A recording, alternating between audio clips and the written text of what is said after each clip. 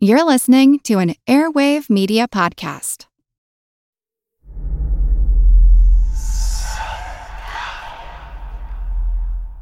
Hey y'all, spooky season is here. And if you're looking for a show to whet your appetite for a little haunted history, then I'd like to invite you to check out Southern Gothic, a chart-topping history podcast that explores some of the most infamous legends, folklore, ghost stories, and hauntings of the American South. We've covered all sorts of stuff from the Bell Witch of Tennessee to the disappearance of the Confederate submarine, the H.L. Hunley. Not to mention our deep dives into the local lore of some of America's oldest and most haunted cities, like New Orleans, Charleston, and St. Augustine. So, if you're ready for a little good old-fashioned Halloween storytelling with a commitment to quality historical research, then be sure to check out Southern Gothic today. It's available now on all your favorite podcast apps. On his 80th birthday in 1890, a U.S. Army interpreter of the Cherokee language named John G. Burnett recounted the horrors that still haunted him from the time he spent driving indigenous people away from their homeland on the Trail of Tears more than 50 years before. I saw the helpless Cherokees arrested and dragged from their homes and driven at bayonet point into the stockades, he wrote. And in the chill of a drizzling rain on an October morning, I saw them loaded like cattle or sheep into 645 wagons and started toward the west. He noted that despite the cold, many of the people had been driven from their homes without shoes on and had no blankets. Burnett continued, "The trail of exiles was a trail of death. They had to sleep in the wagons and on the ground without fire. And I have known as many as 22 of them to die in one night of pneumonia due to ill treatment, cold, and exposure." Under these grueling conditions, the Cherokee traveled at least 10 miles a day, most of them on foot, with only the very old and very young allowed to ride in the wagons. Burnett wrote that by the time they reached what was called Indian Country in late March, some 4,000 of the 16,000 Cherokee people forced to relocate had died on the journey. Hundreds more would die soon after they arrived. Reflecting on the part he had played in the so-called Indian removal, otherwise known as the Trail of Tears, Burnett wrote, "Murder is murder, whether committed by the villain skulking in the dark or by uniformed men stepping to the strains of martial music. Murder is murder, and somebody must answer." You're listening to History Uncovered, brought to you by the digital publisher All That's Interesting, where we explore the uncharted corners of the natural world and the world past. I'm All That's Interesting's assistant editor, Megan Liscombe, and today I'll be joined by associate editor Leah Silverman, with a little help from John Karofsky, to talk about the Trail of Tears, when the federal government ripped some 60,000 Native Americans from their homes between 1830 and 1850, forcing them off their land, leaving thousands to die in agony. Throughout the episode, we'll be playing recordings of songs that were written by Five Nations people during and after their harrowing journey to the West.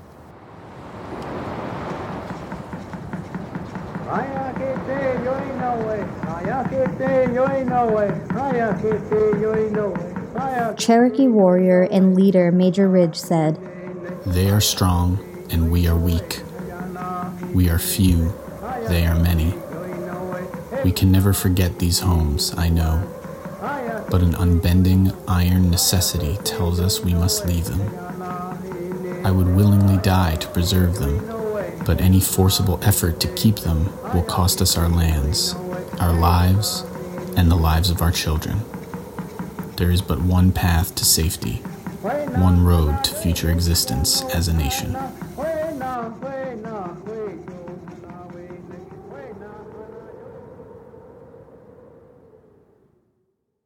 Over the centuries following European colonization of the New World, Native American lands were whittled down to reservations scattered throughout the United States.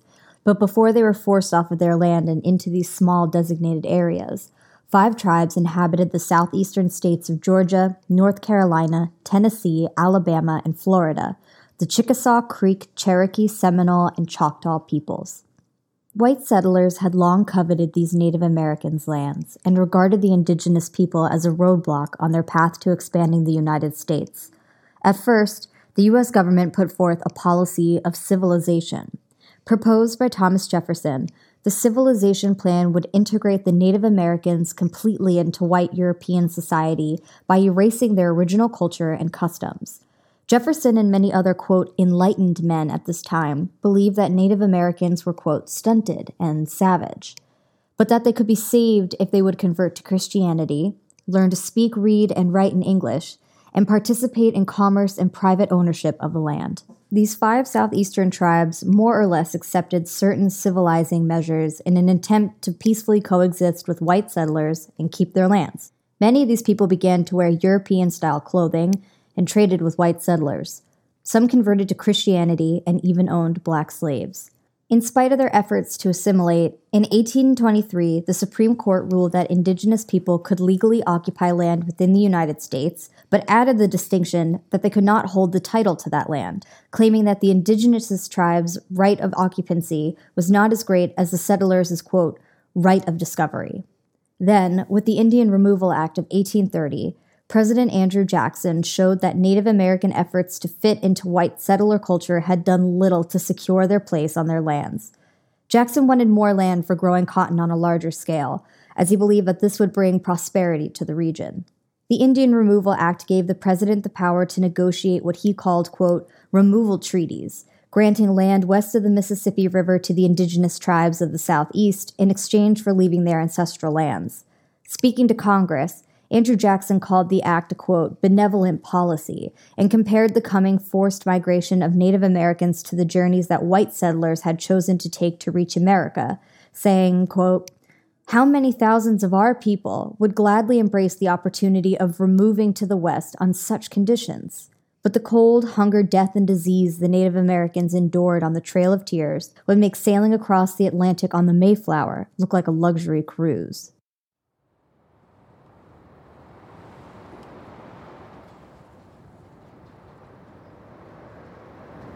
The French philosopher Alexis de Tocqueville, best known today for originating the idea of American exceptionalism, wrote this after witnessing an 1831 migration of the Choctaw. It was then the middle of winter, and the cold was unusually severe. The snow had frozen hard upon the ground, and the river was drifting huge masses of ice. The Indians had their families with them, and they brought in their train the wounded and sick, with children newly born and old men upon the verge of death. They possessed neither tents nor wagons, but only their arms and some provisions. The Choctaw people, who by this time primarily lived in what's now Mississippi, became the first tribe to sign a removal treaty in September 1830. But though the Treaty of Dancing Rabbit Creek was framed in diplomatic language, the Choctaw only signed under extreme duress. European-style law and written treaties in particular mystified the Choctaw, who had no written language before the settlers arrived. So they had signed a series of treaties prior to the removal that set them up at a big disadvantage when it came time to negotiate in 1830. For example, a 1786 treaty they had signed in hopes of holding off American aggression gave Congress the power to administer over the tribe's affairs in whatever manner they saw fit, despite the fact that they were not considered citizens and were not allowed to vote. Additionally, Andrew Jackson sent his Secretary of War, John Eaton, and a high-ranking colonel to negotiate with the Choctaw, and these men impressed upon the tribe that America's military might would come down on them should they refuse to sign the treaty. And according to historian Grant Foreman, as many as 50 tribal leaders and, quote, favored members had been bribed to sign. So, although the majority of the Choctaw opposed the treaty, they ultimately signed, as they feared that war with America would destroy their people. Choctaw Chief George Harkins explained the decision in an 1831 open letter to the American people, saying, "We were hedged in by two evils, and we chose that which we thought the least." He also emphasized that though the removal was framed by the government as a choice that his people had made, the Choctaw felt they had no choice but to comply. The military arranged for the Choctaw to leave their land in 3 separate migrations. Some 15,000 tribe members and an estimated 1,000 slaves made the long journey to Oklahoma on foot, with the first group traveling during an exceptionally harsh winter and another group making the trip during a cholera epidemic. Along the way, people subsisted on rations of just a handful of boiled corn, 1 turnip, and 2 cups of hot water a day. An estimated 2,500 Choctaw people died on the Trail of Tears.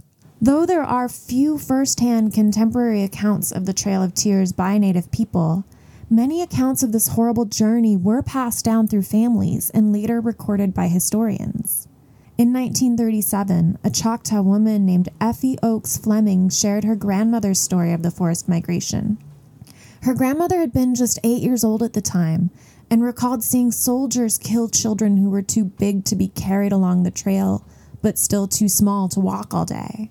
She said, quote, "The drivers of the ox wagons would just take them and swing them against a tree and knock their brains out and leave them by the roadside like a dog or a cat and not bury them."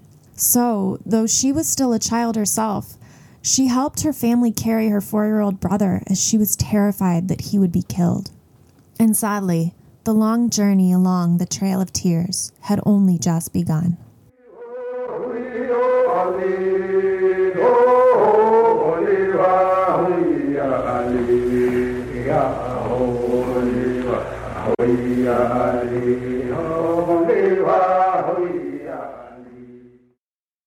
The Creek tribe, who lived in what's now Georgia, Alabama, and Florida, were the next tribe to sign a removal treaty. The Treaty of Cusseta was signed in 1832, granting 5 million acres of Creek land to the United States in exchange for $350,000 and land tracts for any Native people who wished to remain. A majority of the Creek people opposed the treaty and many chose to stay, though several groups did migrate voluntarily after it was signed. Those who remained had to contend with white settlers squatting on land that was supposed to belong to tribespeople, while the government looked the other way. Additionally, many Creek people were tricked into selling their land for absurdly low prices by unscrupulous settlers. The tension between the Creeks who remained and the settlers who coveted their land led to what's known as the Second Creek War in 1836, as indigenous people who were fed up with the unjust treatment they'd received attacked plantations in Alabama and the village of Roanoke, Georgia. Andrew Jackson retaliated by ordering the removal of all Creek people. He had them rounded up and forced them to march to the Indian Territory in Oklahoma, with the tribe's warriors making the long trek in chains. Nearly 20,000 Creek people were forced to leave their homes, and an estimated 3,500 of them died along the way. One Creek man would later tell historians, quote, "My grandfather told me he made the trip barefoot and often left bloody footprints in the snow. But when the Creek people reached the Mississippi, some of them staged a rebellion against American soldiers and refused to board the ship that was to carry them across the river. To quell the revolt, any Creek who showed signs of rebellion was killed." According to the story, quote, "Some of them that were left unharmed said, 'Even we will die here, but not by guns.' With this, they took hold of one another's hands and stepped off into a large suck hole that was in the river and went to their deaths singing a song. It's said that at times, the singing of the Creek people who leapt to their deaths can still be heard at that point of the river.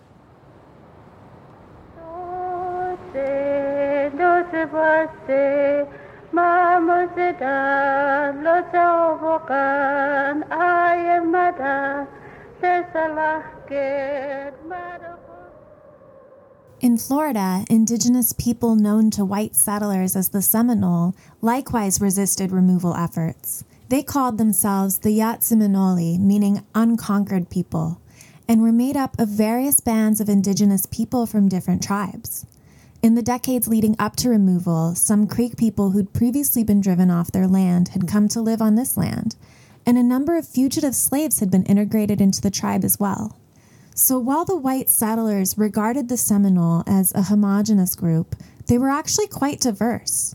What united them was a desire for freedom. Before the Indian Removal Act, the Seminole had signed an 1823 treaty that entitled them to stay on specific reservation land in Florida for the next 20 years. However, by 1832, Andrew Jackson was more than ready to renege on that promise. He sent a diplomat to negotiate a new treaty with the Seminole, which would require them to leave their land and turn over the runaway slaves who had joined the tribe to American authorities. The Seminole initially refused to sign this treaty, but in 1833, they were coerced into signing a very similar one called the Treaty of Fort Gibson.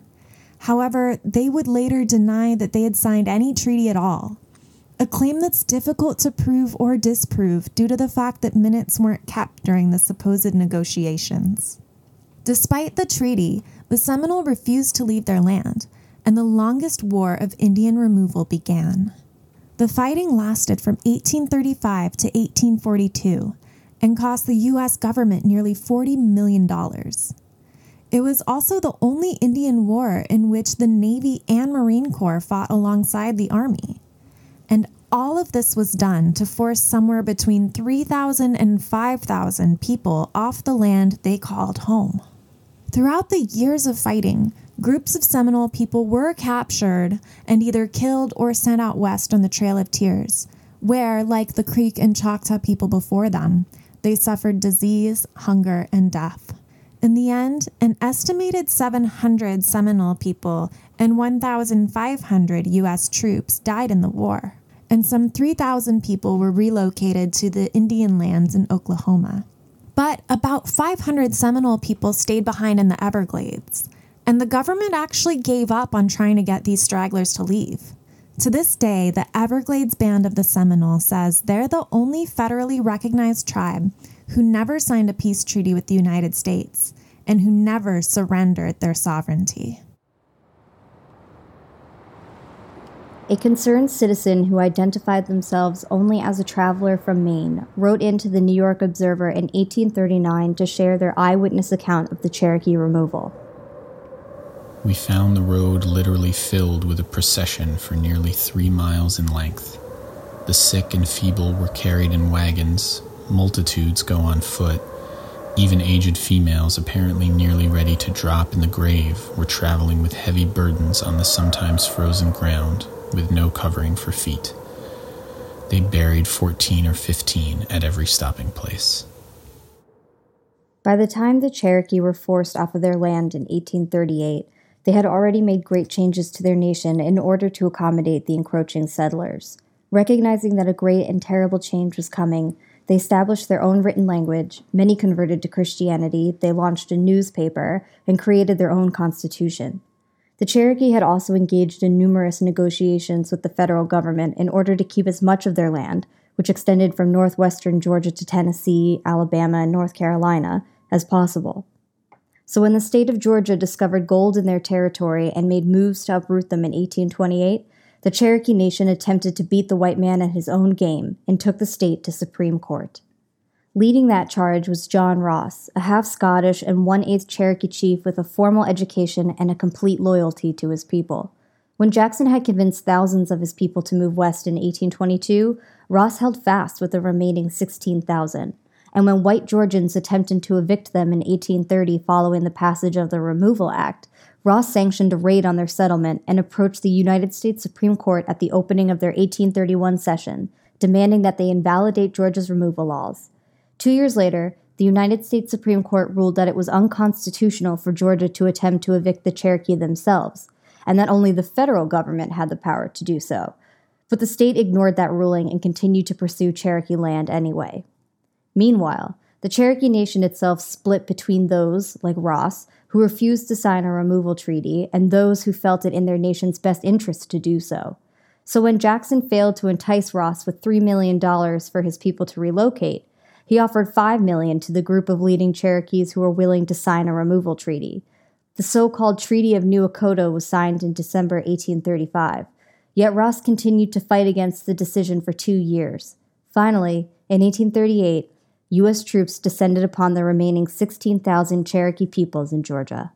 The Cherokee were first forced into a holding camp before they were marched en masse in the dead of winter to Oklahoma. Those who attempted to flee the camp or the ensuing march were shot dead. Those in the camps were subjected to sexual assault, dysentery, and malnutrition, even before they were driven on their brutal 1,200-mile march. Approximately 4,000 of them died on the trail.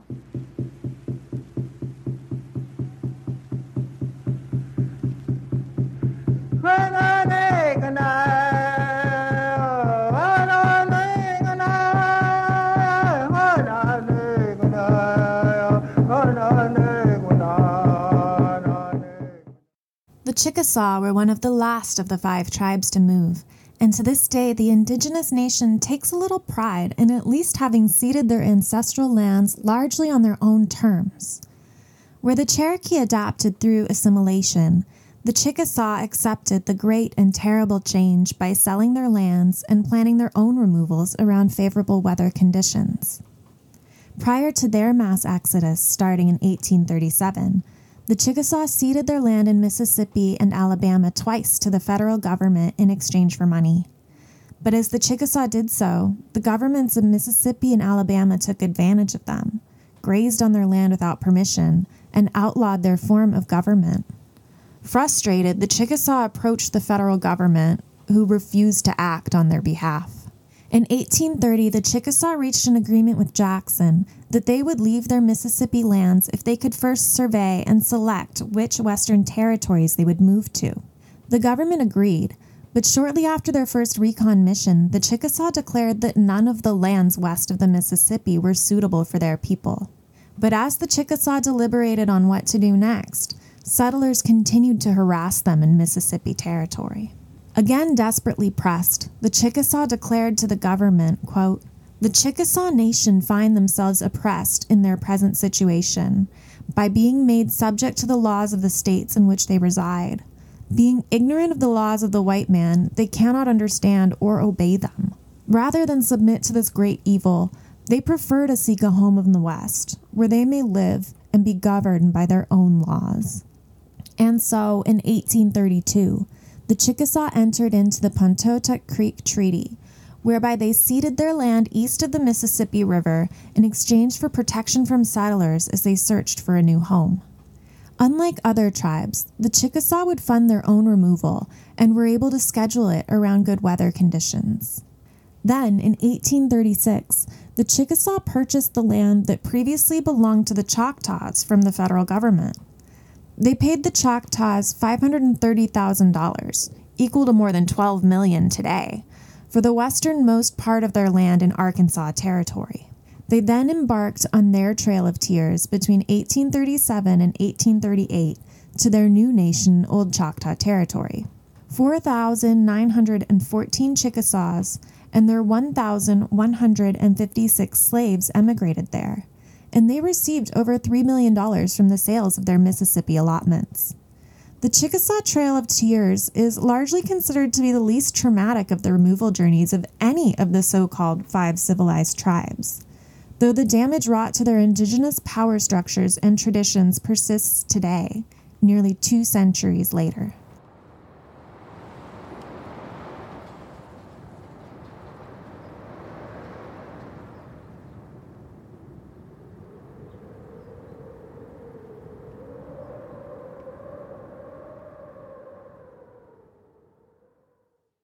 In the 2 decades of the Trail of Tears, 60,000 Native Americans and thousands of their black slaves were displaced, and as many as 20,000 of them died in the process. Since their forced exodus to Indian country westward, indigenous tribes have been fighting for their sovereignty. Legally, the U.S. Constitution recognizes Indian tribes as distinct governments, and they have, with a few exceptions, the same powers as federal and state governments to regulate their internal affairs. However, the United States government has continually found ways around this constitutional right and stifled the autonomy of indigenous peoples. In fact, most Native American land is held in trust by the United States, meaning that Native Americans have little control over their own borders. The United States government also regulates the economic and political structures of tribal governments, and tribal governments have been struggling to maintain criminal jurisdiction over their own people who have committed crimes in, quote, Indian country. But in July 2020, the Supreme Court ruled in a landmark decision that crimes committed by Native Americans in most of eastern Oklahoma can only be prosecuted by federal or tribal courts and not state ones, thereby recognizing tribal sovereignty and weakening the power of state laws over indigenous peoples on their own land. But the battle for sovereignty continues, despite these small victories. And despite their deep ancestral connection to the land and their continued existence on it, only 2 tribal nations, the Cherokee and Choctaw, have the right to send non-voting members to the United States House of Representatives, which makes decisions and regulations around their own lives. However, the Cherokee did not appoint its first delegate until 2019. Though the Trail of Tears was legitimized by a series of inhumane and exploitative laws, it is today largely considered to be a genocide. Indeed, when European settlers first arrived in the Americas, historians estimated that there were over 10 million Native Americans, but by 1900, their estimated population dwindled to under 300,000. Incredibly, their numbers have risen since then, and there are now 2.78 million Native Americans in the U.S. But settlers committed cultural genocide too, by whitewashing the histories of indigenous cultures and forcefully assimilating or converting them to their ideologies. American historian David E. Stannard summed up the 500-year war on the Native Americans by saying, quote, "The destruction of the Indians of the Americas was, far and away, the most massive act of genocide in the history of the world."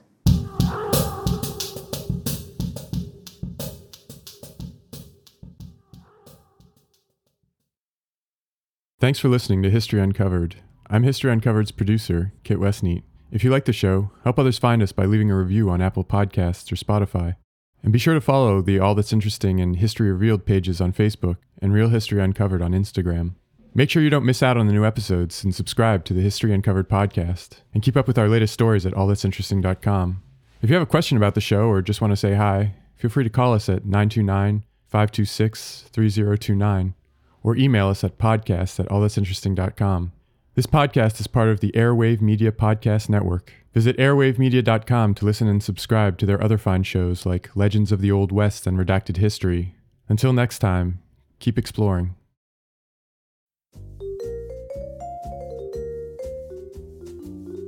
Do you love history but hate when it's stuffy and boring? Well, look no further and join me, Katie Charlwood, your friendly neighbourhood social scientist and reader of books, as I delve into unsolved historical mysteries, murders by gaslight, and of course, women who have been misrepresented through all time. On Who Did What Now, the history podcast that's not your history class. Listen wherever you get your podcasts.